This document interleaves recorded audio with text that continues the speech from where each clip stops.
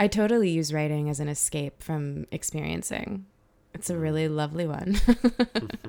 Especially when other people read what you write and think that it's really great. And you're like, and think that you were in it even more because you were writing about it. Right? I wish I didn't know this so well.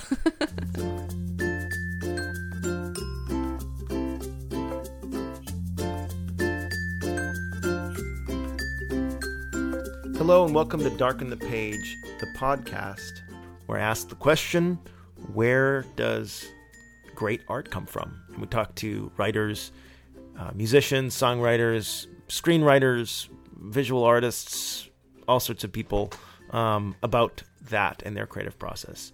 So today on the show, I'm with my good friend Rachael Maddox, who's actually sitting here while I'm doing this intro because we're cool like that.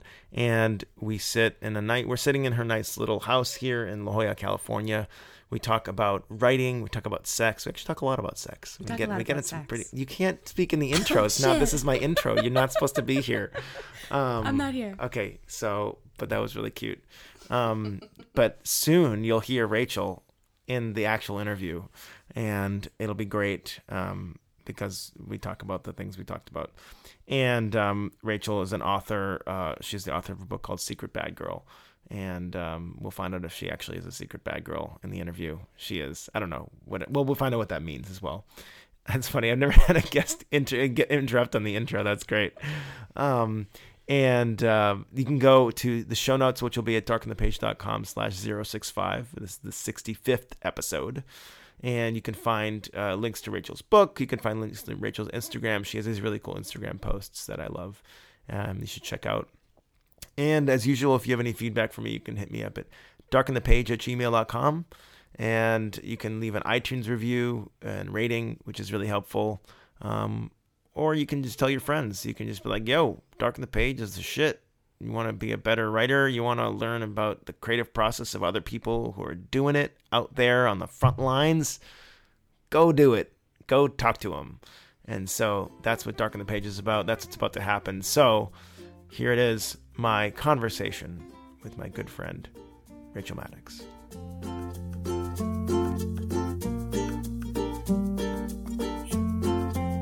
Welcome, Rachael. Welcome to Darken the Page.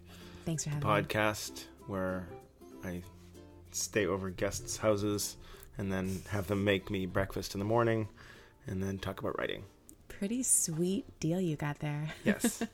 So, as we get into this, I'd love for you to tell people just a little about who you are as a writer, what you do, what you've been up to. Give people like a little bit of a synopsis of who you are as maybe not just like a writer, but like a creative person in general, but like with an emphasis on writing. All right, sweet. As I'll massage your foot. Oh, yes. This is the best thigh. Interview ever. Well, I'm the author of the book Secret Bad Girl. And in that book, I tell stories, I have poetry, I explain the science of trauma. Secret Bad Girl's a sexual trauma memoir and resolution guide.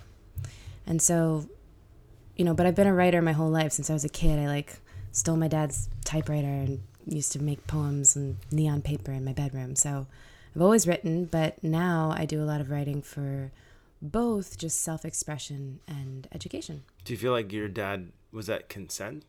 Was he cool with you taking his typewriter, or was it did you actually have to steal it? I feel like he'd probably be okay with you writing. He was okay with it. Yeah. I mean, is that part of you being a secret bad girl, is just saying you steal stuff, but you didn't actually steal it? Something like that, yeah.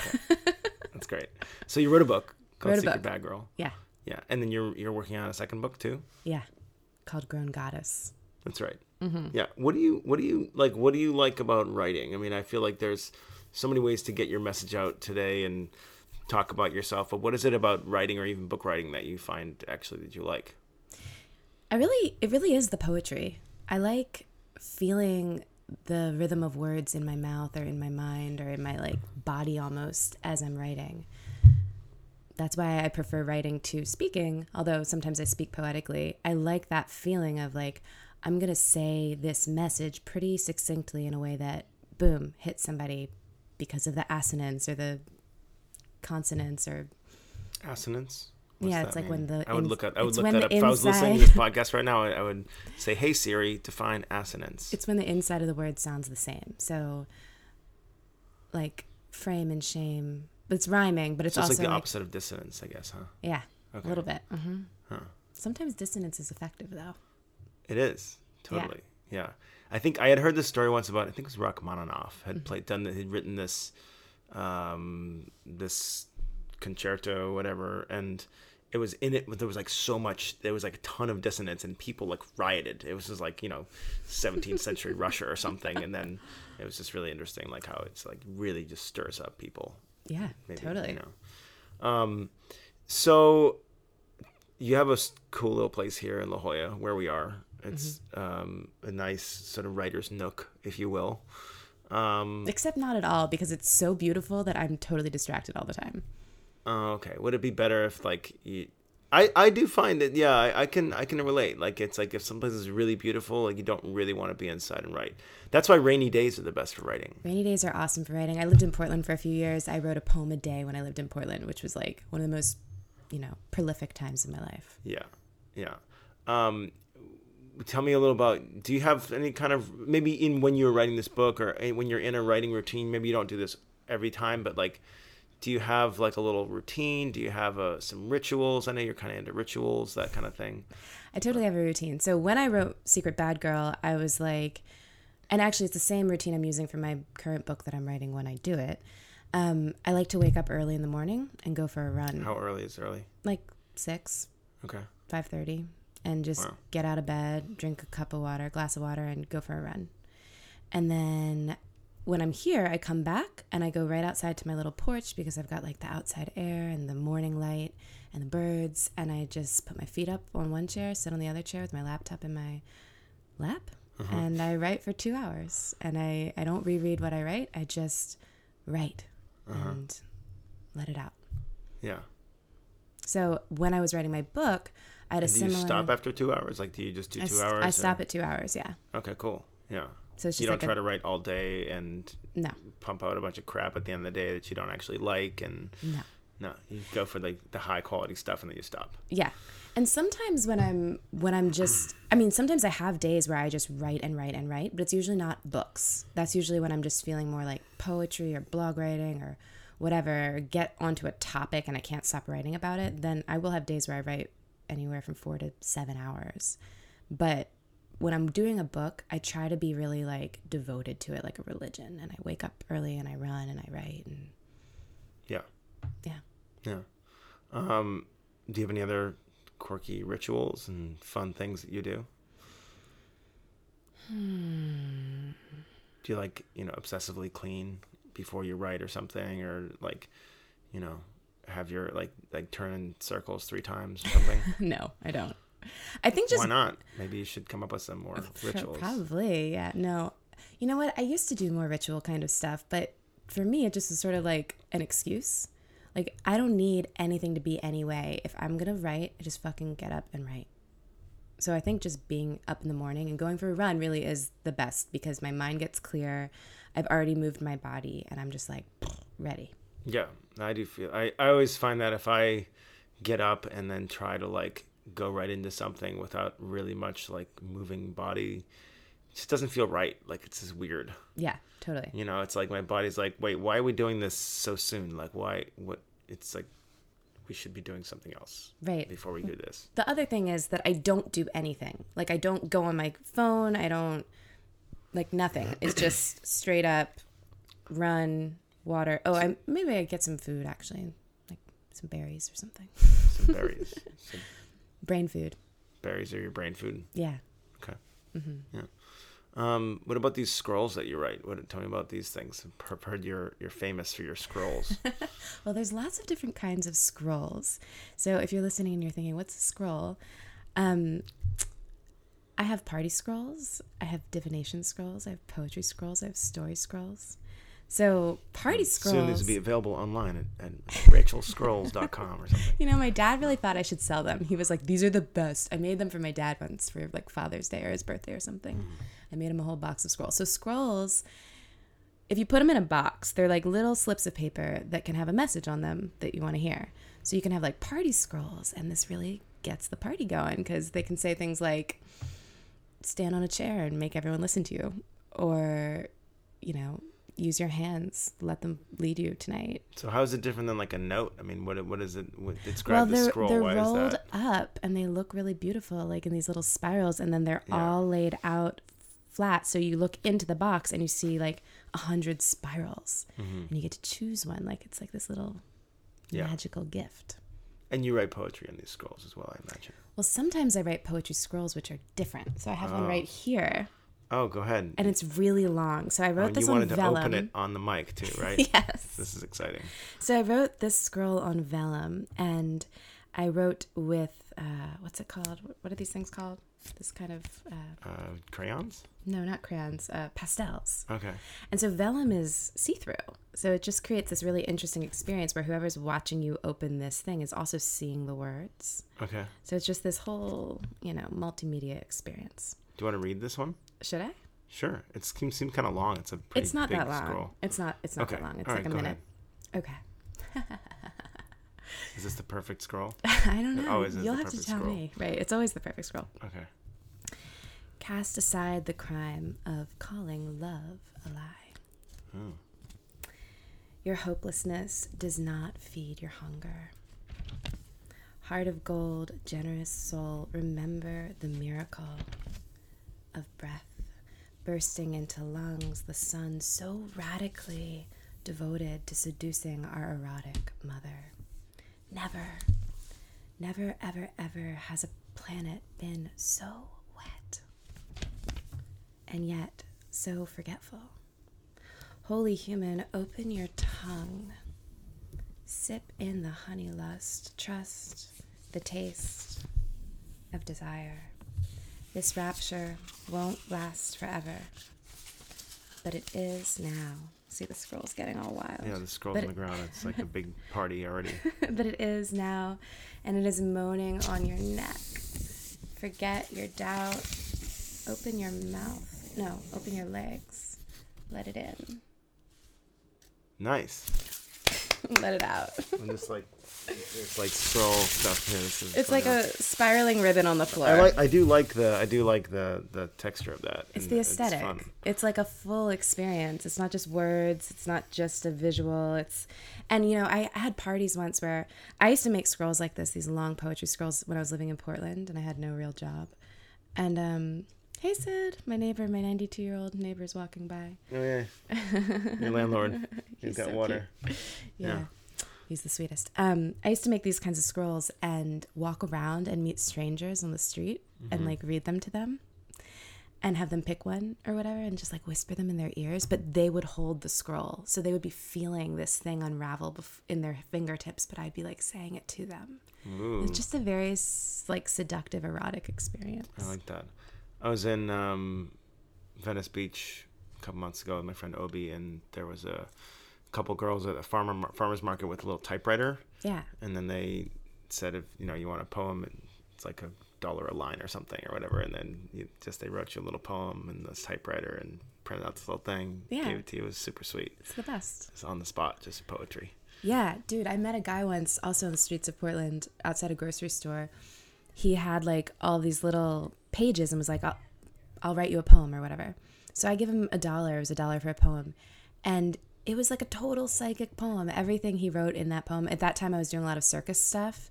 And he wrote me a poem about being a soul circus. And I literally had a thing called Traveling Soul Circus. This is like a homeless guy on the street. I was like, this is awesome. Yeah.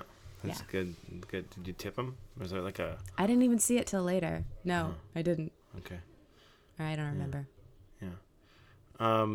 So tell me how this new book is coming, because you've lamented to me a little bit about the process. You've been struggling with it. We always hear at Dark on the Page, we love to hear writers' struggles. Yeah, I'm totally struggling. Tell me about your struggles. I haven't been able, I've done my morning routine like 6 or 7 times. But this book, so my first book, I felt like I had all of these stories. It was just ready to come out. It was like, this book, I got this download of this organization, like this beautiful image of stars. It sounds stupid if I say it, but like this whole organization came through. And so I feel like I have to write to the structure that came through, and that feels really difficult for me and kind of stifling. And I'm just distracted by the beauty here. I just haven't been able to get into it. Even though I'm really excited about it and I know it's going to be awesome when I write it, there's just been something about it that I just haven't been able to like land. You've written some stuff, I'm guessing, but it just hasn't. I've written like 20 pages or something. Really... It's great. It's fine. But it's also, again, my first book was so many stories. It was so easy to write. This feels like it's more like teaching, and so it just doesn't feel as juicy. You don't have any more stories? You're just done? Like... I told all my stories. No, I've got more stories. You can tell other people's stories maybe now. I know, but I don't want to tell other people's stories. Those are their stories to tell. Yeah. So what are you going to do about this? Like, how are you going to fix this? Well, I don't know if this is just total avoidance or bullshit or what, but I keep thinking that in the fall I'll be ready. Like, the summer will be over. The crazy beauty here will subside a little bit. Is it even officially summer? It's like spring right now. I don't know. I'm so confused. I've never lived here before. It's like gorgeous. I'm like, It's kind of always summer. Paradise problems. It's going to feel like summer all year long. How am I ever going to write? I will write when it snows in Southern California. Then the book will come out. How do people write here? Like, I'll write when the leaves change color on the trees. I mean, do you have this problem where it's so beautiful you don't want to do anything? I don't know. I mean, I guess I generally don't want to do as much as the average person. I mean, I think that it's well,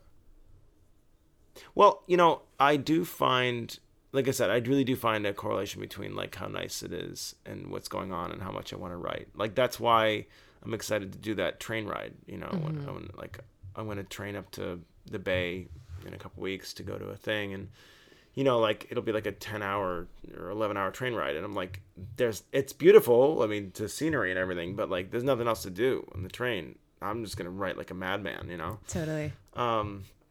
And there's something really romantic about that too. Oh, like totally. Writing for 10 hours on the train. Writing on a train, exactly. Totally. Writing about trains. And if you're not a little bit romantic as a writer, then you're missing out. You're in the wrong career.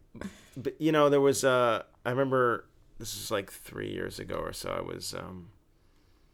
I was working with a coach or something, and then I was saying like, oh, I want to, you know, try to write more or whatever, and then I went to get my car fixed at this place I get my car fixed at, and you know, they have a very just nothing lobby waiting area, and I brought my laptop, and then the car took like 2 hours, and then I sat there and I wrote a ton. It was great. I was like, it was like the best writing session ever while I was waiting to get my car done. And I don't think they have Wi-Fi either. That always So helps. I came away from that and I was like, oh my God, it's the car place. Like, this is great. I should write here. I actually literally did go back because I knew those guys. I mean, I always got my car fixed there. So I went back and I was like, hey, can I just sit here for a few hours and write? And they're like, yeah, man, whatever. That's weird, but okay. And I did that and actually didn't write much. And I've had different times in my life where I've like, oh, this is it. Or I remember like one time I was like, oh, writing on Evernote. I write on Evernote. That's great. Or then I'm writing on my phone. Oh my God. Sometimes when I write on my phone, like I write better. And sure. And I realized it's like, you know, when I'm inspired to write, it doesn't matter if I'm in the middle of the best weather and there's beautiful people running around and parties happening, or if I'm inspired to write, I'll write. And if I'm not inspired to write, it could be the perfect writing conditions and I won't write. Yeah. The common denominator, though, I think, is that you're a writer. You know, like, that's one of the things that I've realized. Just like, I'm a writer. Writer's going to write. Like, writer's going to write. Hate is going to hate. Hate is going to hate. Writer's going to write. Right. Yeah. Yeah. So I'm going to write, you know, weather be damned. Yeah. And so I just don't think I'm ready to write. But it's just book. like, yeah, that's the thing. That's I guess what I'm saying too is like, it's just you not don't. Time.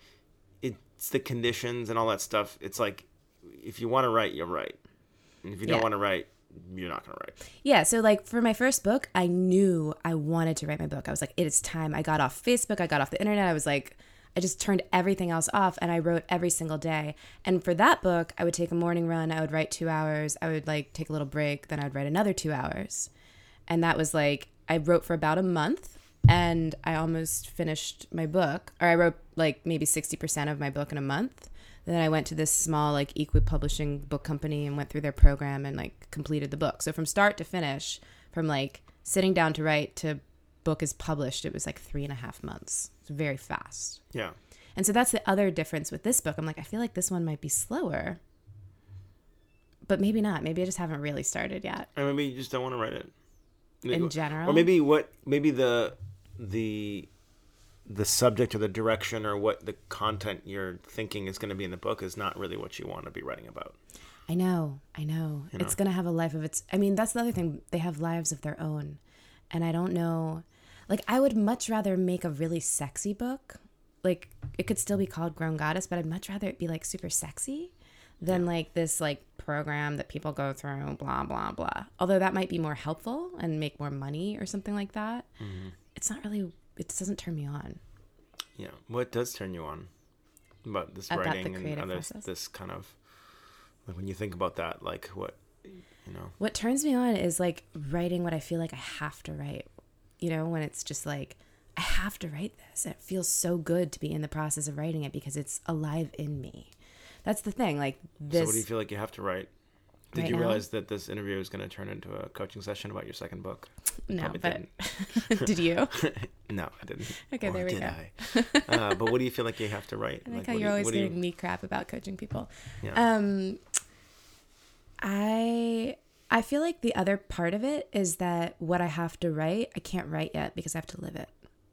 So I feel like I'm still in the stories of this next book. So it's just not time to write it. But I think I have to write about things like love and sex after trauma and things like really clear boundaries. I think Sex After Trauma would be a great name. I know.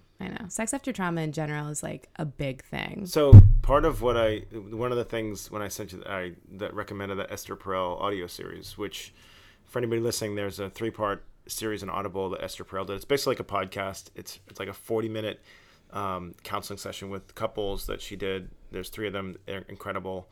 If you follow me on Facebook or you signed up for my blog emails, you'll hear about this. But the reason I'm mentioning it is that in the third one, there's a couple that had both gone through sexual assault and then super evangelical conservative backgrounds, and then here they are, like probably in their like early to mid 30s, just like kind of sort of ho-hum sex life. Like they had resolved their trauma, but they had not actually been re-educated.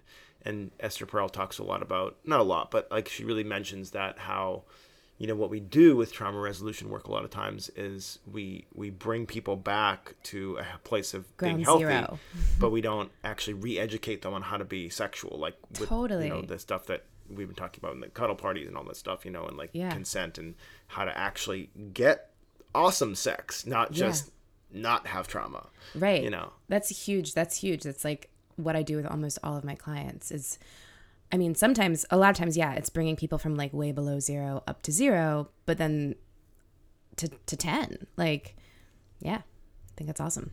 I'll have to listen to that. Yeah. Yeah. I mean, it was just beautiful. Because what's the point of healing if you're not going to be enjoying your life? Like, you're not healing just to be a baseline human. Right. That's not fun. No one wants to be basic. No one wants to be basic. Basic human. Have a basic sex life. You know.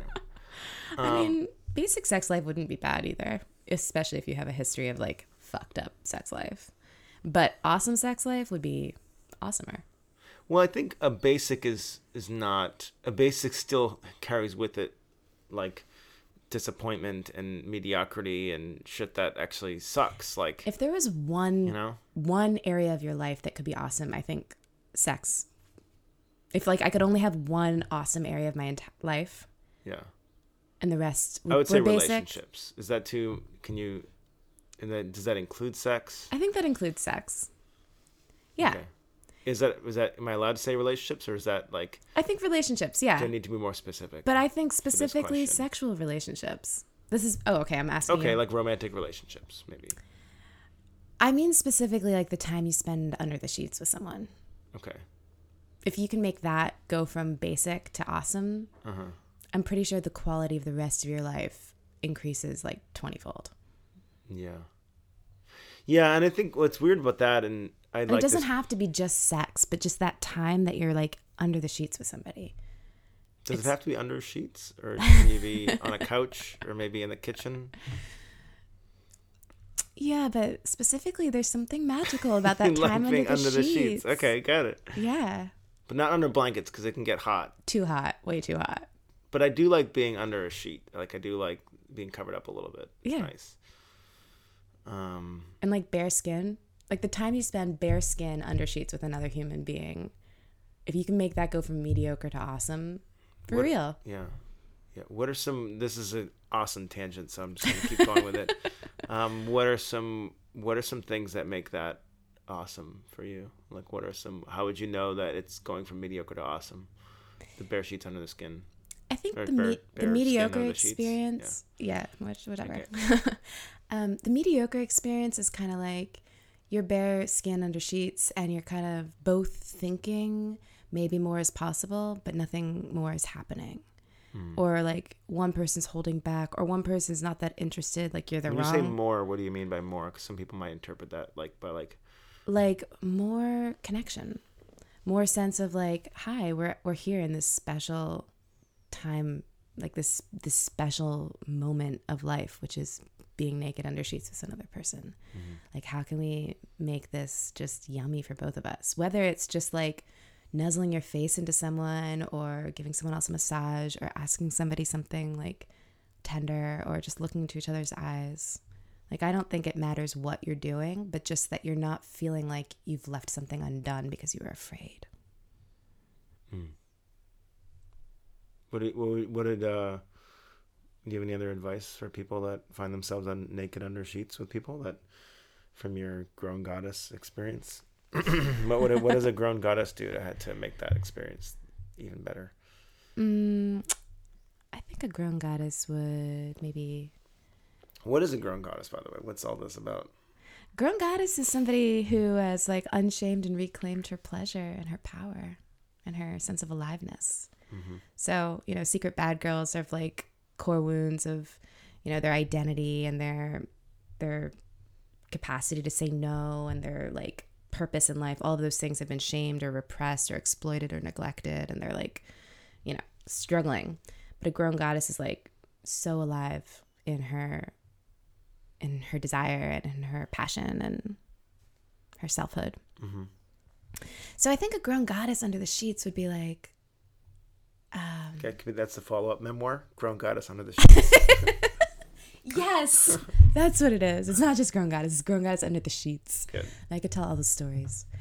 I need more stories of that, though. Grown Goddess Between the Sheets, maybe, or something. Between the Sheets, Under the Sheets, something like that. Between the sheets, down. It's like a little slow jam. Anyways, continue. Okay, we can write the song.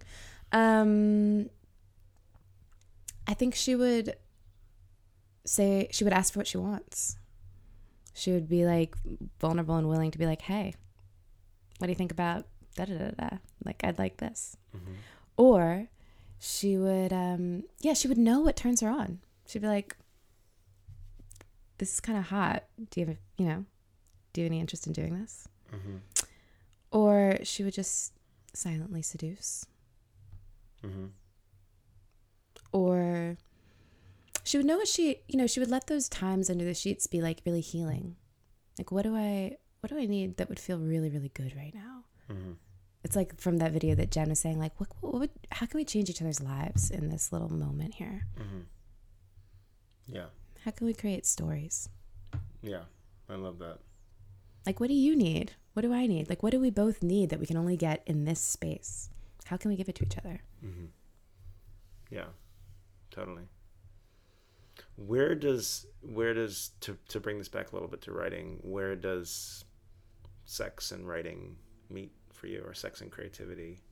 Like, for you, I mean, there's like an obvious, we all think sex and creativity is chakra or whatever, blah, blah, blah. But like, where does that actually meet for you?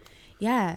Well, I think one thing that's kind of fun about that is sometimes it's in the lack of sex and that longing that you can kind of write into that space. You can like write into what it is that you want, or write into what it is that you're desiring. So that's one place that it meets for me. I definitely go into that kind of like, all right, I'm going to just write really erotically because I have got no eroticism happening in my life right now. So it can fill the gap. Writing can fill the gap. I know some women like that who do a lot of erotic writing, and from what I understand about them, I imagine their life is not, like, for whatever reason, they don't have that in their life, but they write really erotic stuff. Yeah, so that's one way. That's one way I can totally fill the gap. Another is just, I had this boyfriend once. We used to just like write poetry in bed together. We just like go back and forth, line to line. I mean, it's just kind of like improv style, like where you just like he'd write a line and then I'd write a line. Oh, like lines. Okay. Yeah, we'd just go back and forth, or we'd both write poetry and then share it. And it's just like, it's just fun. I think eroticism, I think poetry or writing, like they feel the same to me. It's just that same sense of like something has to happen. It's that emergent feeling of like this has to happen. And that's the way I like for sex to be too, where it's like there's no force. You didn't put yourself on a sex schedule. You're like, I really want to have sex with you right now. Like this desire is really alive in me. How can I move toward it? That's the way I like to write. Nice. Mm-hmm. Do sex and writing overlap for you? You know, I find that my personality as I write and my personality as a sexual being is somewhat similar. Which is what? Well, I realized, it's like I like shock and relief in a lot of ways. And so as a writer, I typically like, I start off and I just like kind of, I like slap people with something, and they're like, and then like, and then they're a little bit offended, maybe even hopefully, spank them, And we did say we were going to do spanking on this podcast interview somehow. We could do spanking. No, I think it's happening right now. Go on. So, I'll start off with something kind of rough, but then like switch it up to like, oh, this guy's not just a total asshole. Like he's actually really sensitive and like, oh my gosh. And he's like really deep too. Like, damn, like those are my favorite when I like, when I write in a very like kind of cavalier way where it's like, I'm just like dropping F-bombs everywhere, but then I'll just like add in this like super deep part where it's like, wow. I just like want to mess with people like that. I want to like, I love the classic, review of a play, right? I laughed, I cried, I blah, blah, blah. Like if you can get someone to laugh and cry, like that's great. I go for that. And I think I do that in sex too. Like I want there to be, I want there to be some moments of playfulness and I want there to be some like really deep, meaningful moments too, Mm-hmm. And do you piss people off at the beginning? I mean, I don't try to, but sometimes I do accidentally, not in the beginning of sex, hopefully, but like in the beginning of relationships, like I'll be, I can come across a bit irreverent sometimes or, offensive or like, and I guess for me, it comes from like, I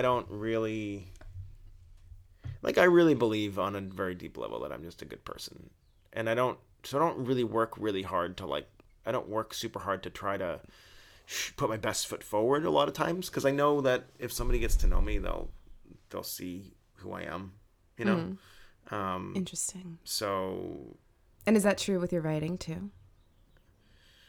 Well, with writing, I mean, you don't always get that chance, I mean, you do need to like kind of hook people with something, but I just like moving people. I want, maybe that's the same way I am too as a person. Like I would rather be memorable than nice and polite, and I would rather my writing move someone, even if it moves them to write an angry email to me, than just go, yeah, I've heard that before or whatever. Sure.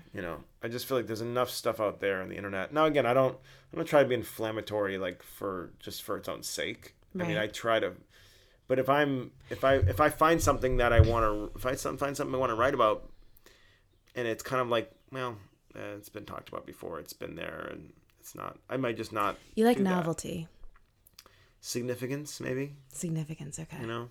So it's interesting like because adding something new to the conversation. Right. We have this in common, but from a different angle.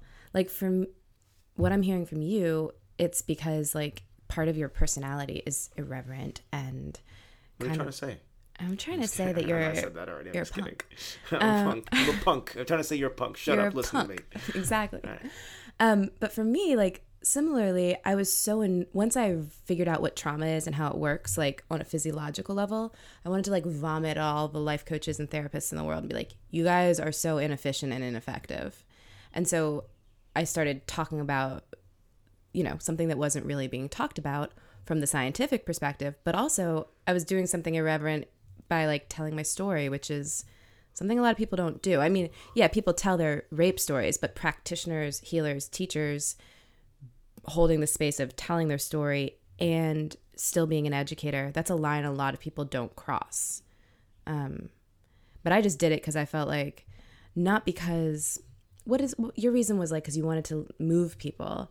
I did it because I felt like it would change people's lives, which is maybe the same thing. Yeah, I've been pretty anti-changing people's lives lately. When I say lately, I mean a couple of years. Not that I don't want to change people's lives. I just don't have that as a goal or a focus. You know why I did? Why? Because what I learned changed my life to an extent that made me so much significantly more functional as a human and happy and alive that I was like, there are so many people that are walking around half dead who are just like me. Yeah. And I just felt like I wanted people to know.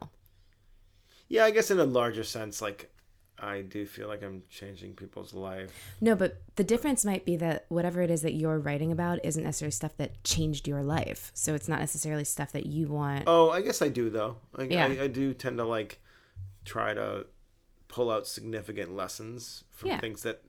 And I think that's also important that I think, like, I'm like, well, if I didn't actually apply this and make my life better, then why am I writing about it? Like, Sure. I hate that when people write stuff and they're just like, it's not actually something that they've applied in their life. Right. Like, what's the point of that, Yeah. Yeah. Like, I don't recommend like practices that I don't do. Right. And I only do a few. There's not much. So, I'm not like, oh, you should meditate every day. That'd be really good for you. Like, I don't like have a meditation practice, quote unquote. Now I ride my bike a couple hours a day. So like there are certain things that I do that are meditative or contemplative, I don't sit and contemplate, but I'm like, okay, but there's things that I think that's where we got enough of that. Like people can just Google stuff and get advice if they need it. Right. So you don't want to write shit that people are going to Google. You want to write shit that... Well, it's just like I just think there's so much. The internet is full of so much crap today, and I mostly write on the internet, as you know, and so I just like, why add to that? Right. I actually try to really, whatever I do, whether it's on social media or blog or book type things, it's like I just don't want to waste people's attention, and I feel like most of us are so disrespectful of other people's attention. And even this podcast, like I sometimes I don't post for months, or sometimes I post more, but like I'm only gonna, and I've interviewed some people and then said, hey, this wasn't awesome. I'm probably not gonna post it. Dang. A couple times that happened. Is this podcast not awesome enough to post? This is gonna be great. Okay. This is gonna be posted, but also because that was probably when I was doing it over Skype too. Right. Like in person, it's way better, But yeah, like, I don't know. I just feel like there's enough crap out there. Like, why do that? Totally. And so I, yeah. That's how I roll. I like it. I like the fleshiness of this. I want to build, as we were talking about Seth Godin a little earlier, and like, I think Seth said something that I just absolutely believe, which is that, he was talking about businesses that are always trying to scale, or people are always trying to scale. He's like, if I'm trying to scale anything, I'm trying to scale trust. Nice. I like that. So his goal is to, when he puts out something new, how many people are just a yes to it automatically? Yeah, totally. How many people are have pre-approved him? I'm showing you. I'm pulling something up. So I like that you said that because that's what I try to do. I mean, I just want to I want to get to that point where there's just a couple thousand people that are just going to buy whatever I do because it's me. Because I've proven over time that I respect their attention, and then that what I do is going to be of quality. Yeah. Even if it's a photograph or a book or an article. Right. They trust that you're going to be you, and then you're not selling out. And I have a standard for what if they invest time, money, or energy, I'm going to deliver something amazing. Yeah, I love that. So one of the things, speaking of crappy shit on the internet, I mean, I have... It should be its own podcast, crappy shit on the internet. How to not make crappy shit on the internet.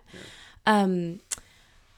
I've got Instagram and I write my little things and I write about trauma, but I was just getting so sick of writing to an audience, not writing from my soul or from myself. Mm-hmm. So I make these little memes that you like, right? So this, I do like them. We will link to your Instagram. Well, it's at Rachael Maddox. Rachael spelled with AEL. Mm-hmm. Maddox, Maddox. If you want to check out that, but yeah, we'll link to your Instagram account in the show notes because these are really cool. I like these.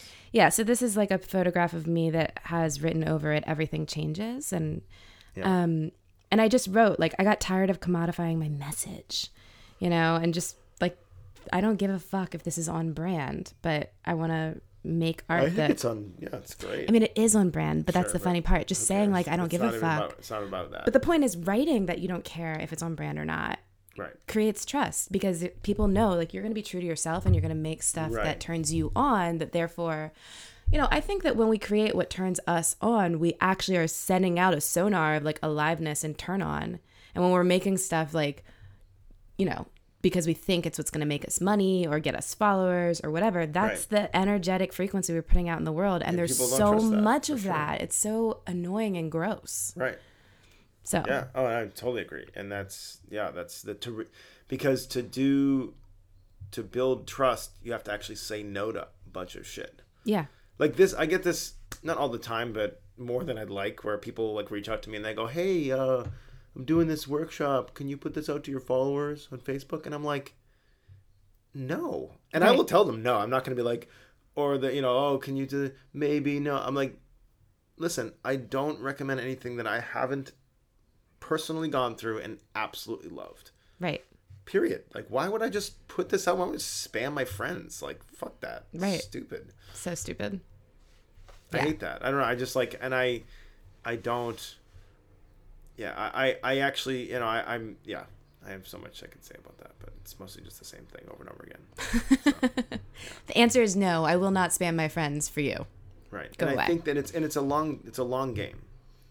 I mean, I'm playing a longer game than other people. Yeah. So it's I may not have results right away. They may win something right away. They may be making more money right away. But it's I'm building a relationship with an audience. You've got time. What's that called? Community wealth. Totally. Yeah. And then people want me to just spoil that shit on there on the spammy thing. No, that's not how it works, motherfucker. Yeah, you're I invested in this community wealth. I didn't get it. I didn't get to where I'm at by just sharing meaningless shit. Speaking of community wealth, this might be interesting for people who are listening. So, Secret Bad Girl, I published with a Kickstarter. And that was cool because there was 234 backers, 234 individuals who basically made it possible for me to publish my book. And then who shared the book. And, I developed direct relationship with them because I gave them the reward for the book. Yeah. And those are people who I value. Those are people who...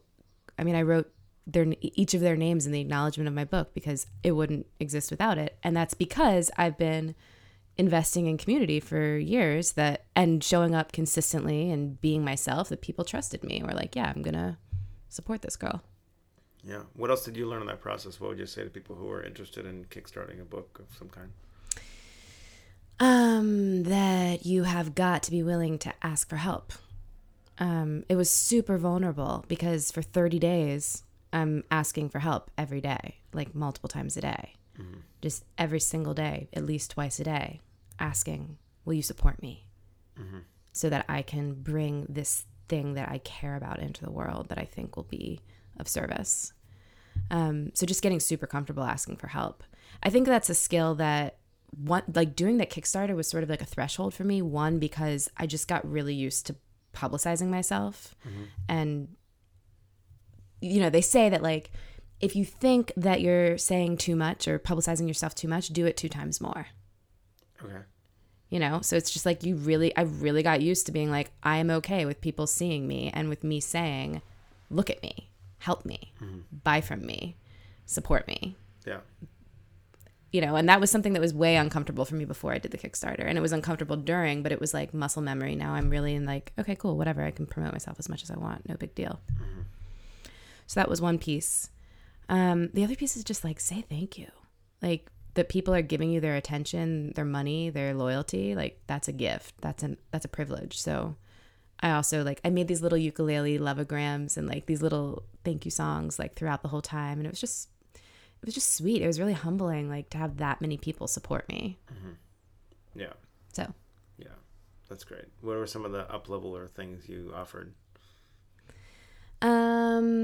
Just mostly like coaching packages with me. Let's see. Yeah, that was the biggest stuff. Like the higher level things were just coaching packages. But I did do like ukulele loveograms for Valentine's Day. Like, I wrote love songs for people to send to their significant others, and I can't remember what else. Yeah. Nice. It was fun. Nice. It was hell. It was Thanksgiving through Christmas. Never. Don't do it Thanksgiving through Christmas, because that's just a really bad time of the year. It's hard to get people's attention. No, it was easy to get people's attention, but it's just like hell, because you want to be going into the winter and like resting and being with family, and like it's a time more when generous. People are generous, yeah, but it's a time where you want to slow down. So they're like, "What do you want for Christmas, Rachel?" They're like, "Actually, right. I want you to back my book." Yeah. Yeah. So speaking of books too, I'm like, I should take this little picture I've had of this Grown Goddess book that I've been really attached to because it came through, but that like does not feel exciting to me, and I should just burn it. Yeah. After this interview. On my patio with you. Great. Let's do it. That sounds fun. Fuck it. Because if it was meant to be, it'll come back. Right? That's what they say. I'm a big fan of burning shit to the ground and seeing what comes back. Hell yeah. Me too. We've had a nice little run at burning shit to the ground. Yeah. Totally. Love that. Yeah. There's like a cute meme that's not real quote, but I love it. It's like Winnie the Pooh and Tigger. And it's like Tigger's like, what are we gonna do today? Or something. Or it's like, he's like, what are we gonna do today? And Winnie's like, we're gonna burn this motherfucker to the ground or something. Like, it was great. And I just love it. It was well done. That's so great. I love that. Oh no, he goes, it's like, he's like, what's today? Oh, no, yeah. It was like, what's today? And then he's like, today's the day we burn this motherfucker to the ground. And then Winnie the Pooh's like, my favorite day. That's what it is. It's so great. I love it. That's awesome. Yeah. I have one more question for you that I usually end the show with, but before I do that, is there anything about writing that we missed that we want to talk about that you felt burning? Something interesting. I know. Oh, one of the things I was thinking about was this this correlation between sex and writing, and how you publish a blog post once a week, so you've got like regularity. I have the most sporadic delivery schedule with my writing. Like, I don't know. I mean, I write all the time, but I don't have like this day of the week I publish my shit. So I'm kind of just curious. Like, why do I do that? No, I'm curious, like, does that correlate to both of our sex lives? Yeah, definitely don't have. I'm more sporadic with my sex life. But I think that, in a long-term relationship, it's not a bad thing to actually schedule sex and put time aside. I think that's actually totally cool. Yeah. I think it just shows that you value it, and that's a priority. Because then again, it doesn't have to be necessarily sex and like you're fucking. It could be like, just time that you spend naked together, under or the time sheets. that you spend just like in like one-on-one with your devices off and in a sensual space. Sure. I think that's really important. But yeah, no, I don't. I don't do that. And I actually find like I can go a long time without sex. But if I go a while without writing, it's weird. Although I'm getting ready to do that. I'm getting ready to do a little bike trip, and I'm going to be probably taking a month and a half off from writing. Because on some level, even though I do love Do you think writing, you're really not going to write during that time? well, I'm not going to bring anything to write on. Not like you're not going to have your phone? I mean, I have my phone. I might jot some notes every once in a while, but I'm not going to try to like. Sometimes when I let myself like jot everything down in my head, it just like amplifies the head stuff. Sure. Like I'm going to try to not make it like an idea generation month. Right. You know, like it's a cleansing. So I could write some stuff on my phone, but I really am not going to try. I had this experience at Vipassana I went to a couple years ago, which Vipassana is a 10-day silent meditation retreat in the style of Buddhism, whatever. And so one of the things that you don't, you turn your phones in before, and you don't pen, paper, nothing. You just don't, you don't need that. And I was like, they give you a program, and I think I had like snuck a pen in or something, and I remember like in these meditations, I'm just sitting there, and I'd have all these thoughts, and my brain would be like, oh my God, great idea. And have these great ideas. And I remember sitting, because you can only talk, you can make an appointment with the teacher and talk to him or her for like 15 minutes. So I did that. It was like the fourth day. Not like as many times as you want, but they're just there during lunch and, Okay. And I was like, I'm having all these great ideas, and I feel like if I don't write them down, it's like they're really legit awesome ideas. And the guy was like, he'd been doing it for a while. He's like, I've experienced something similar, and I usually find that afterwards they weren't that great. And I'm like, this guy doesn't know what he's talking about. And so of course I pulled out the pen and I like wrote these things down. And then sure enough, like a couple days later, I look at this like program that's filled with all these little notes on the side, and I'm like, this was stupid. And then I realized, oh, this was just my mind distracting me, because my mind knew that the thing that it could bait me with is like awesome ideas, because I get very seduced by that. And so it baited me with a lot of that stuff. I was writing like full speeches in my head. I mean, it was crazy. And so, what happened was, it didn't end up being anything worthwhile. And I also got distracted. And because I didn't see that for what it was, which was just this distraction mechanism, I got distracted more. Yeah. So on this bicycle trip that I'm going to do, I think what it is, maybe I'll write down some ideas, but I'm going to definitely pause before I do it and realize that if I went a month without generating notes and ideas and shit like that, I'm fine. And I love that as a practice too. So we share this. Well, again, if you let it go and if it's real, it'll come back. Like you don't, amazing idea you don't forget about. Totally.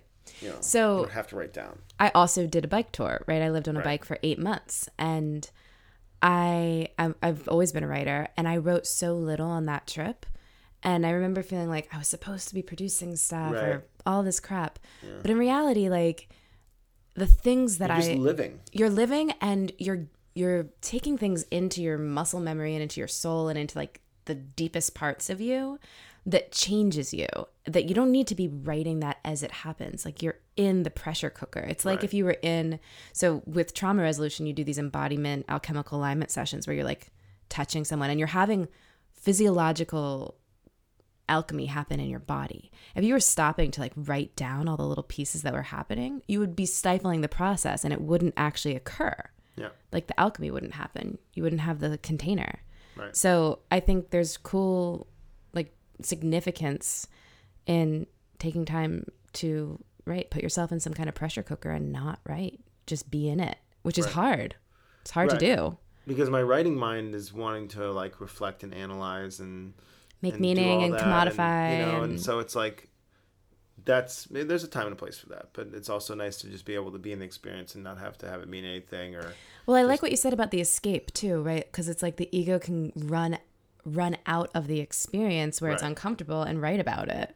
Right. Totally. Yeah. Totally. I totally use writing as an escape from experiencing. It's a really lovely one.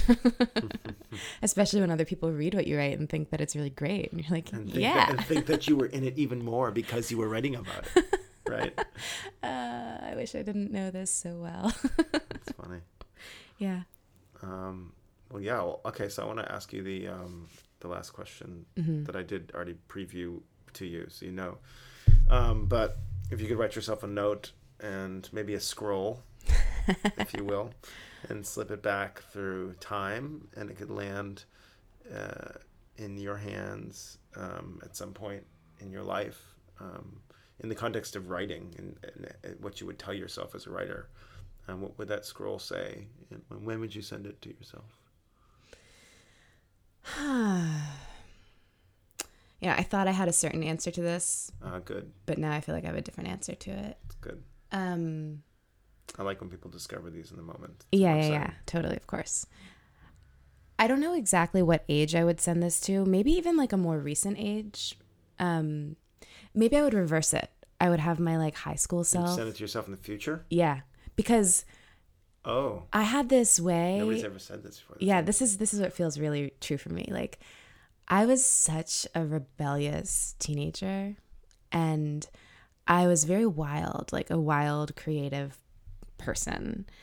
And, you know, I took like a sketchbook everywhere and wrote things all the time. It was just like not trying to commodify anything I did, and just so like romantic about my creativity. Like, I was in the romance of being a creator. Mm-hmm. And I think I would send a note to my future self, which is like, don't lose the romance. Mm. That's it. Real simple. That's great. Mm-hmm. Yeah, I love that. I have one of the things I've said to my musicians that I play with before shows. Sometimes if we're doing like a big show and it's like a group, you like to have that little moment before you step on the field, right? Yeah, totally. And I said this once, and I've used it a couple times since, which is like, let's play the show that would make our 13-year-old selves proud. Yes, exactly. Because when we were 13, this shit was awesome. Yeah.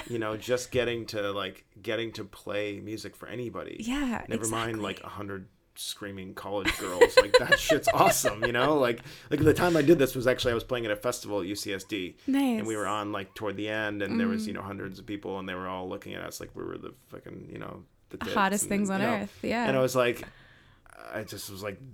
let's not forget how awesome this is. Okay. Exactly. This is great. I was taking pictures of myself like, pretending to be on stage when I was in like high school, and that's so great. in my backyard where it was dark, and just thinking it was just, I set up a mic stand and like pose for, it's like, no, like I'm doing it for real. I'm having professional photographers, I'm not paying, take pictures of me with awesome. Big lights doing electric guitar solos. Like, I'm doing it. It's as cool as I could ever imagine. I better not just like be thinking about something else. Like, I better be enjoying the fuck out of that, Totally. Or my 13-year-old self would be pissed. Yeah, totally. And speaking also of having like your teenage self speak to your adult self, I wouldn't want my adult self to go back to my teenage self and be like, don't worry, it all worked out. You wrote books. Like, that wouldn't inspire my younger self. My younger self would be like, really? Yeah. Because she wasn't in it for that. And that's the funny thing. Like, a lot of people always have this dream to write a book. I never did. Before I wrote Secret Bad Girl, I tried to write another book when I was like 25. Never finished it or whatever. But I didn't care. I wasn't like, I have to write a book. I have to be an author. It was never a dream of mine, So I think if I had gone back and told her, like, your dreams will, like, this is going to happen, or keep writing, or like anything like that, it just would be totally a moot point. Like, she was, I think my younger self is probably a lot more inspiring, or definitely more inspiration to me now than my older self would be to her, except maybe about sex. I would tell her, don't do it. Get out of the back seat. Oh, the back seat, the best. Sometimes not so much. Sometimes. Well, this is really fun. I'm really glad we did this. Yeah, and same. Thanks for sitting down and doing this. And people can check out your stuff in the show notes, as I'll say in the outro to this probably. And yeah. Thanks for having me. This was fun. Yay.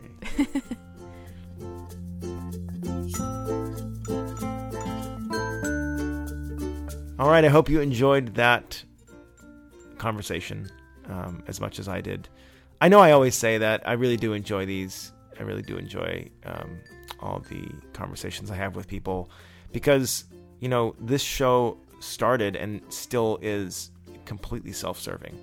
It is really just a opportunity for me to grow as a writer and learn about other people. And I feel like I've, in talking to other people about their creative process, like I've gotten to learn a lot of little things that I can do better or that I can incorporate and that have made my process really nice. And so thanks for listening. And if you enjoyed this episode, make sure you check out Rachel. You can send her an email. You can go to her website, which is linked in the show notes, darkonthepage.com/065. You can check her out on Instagram. And are you on Twitter? She's not on Twitter. No one's on Twitter. Twitter sucks. And you can do that. And you can also email me, darkonthepage@gmail.com. I may have already said that. Maybe it was in the intro. I don't know. I'm recording these at the same time. And we'll see you very soon. So thank you so much. And I feel like I should interrupt. You can't interrupt against the outro. Just to be bad. You're so bad. Anyways, until we meet again, go make great art.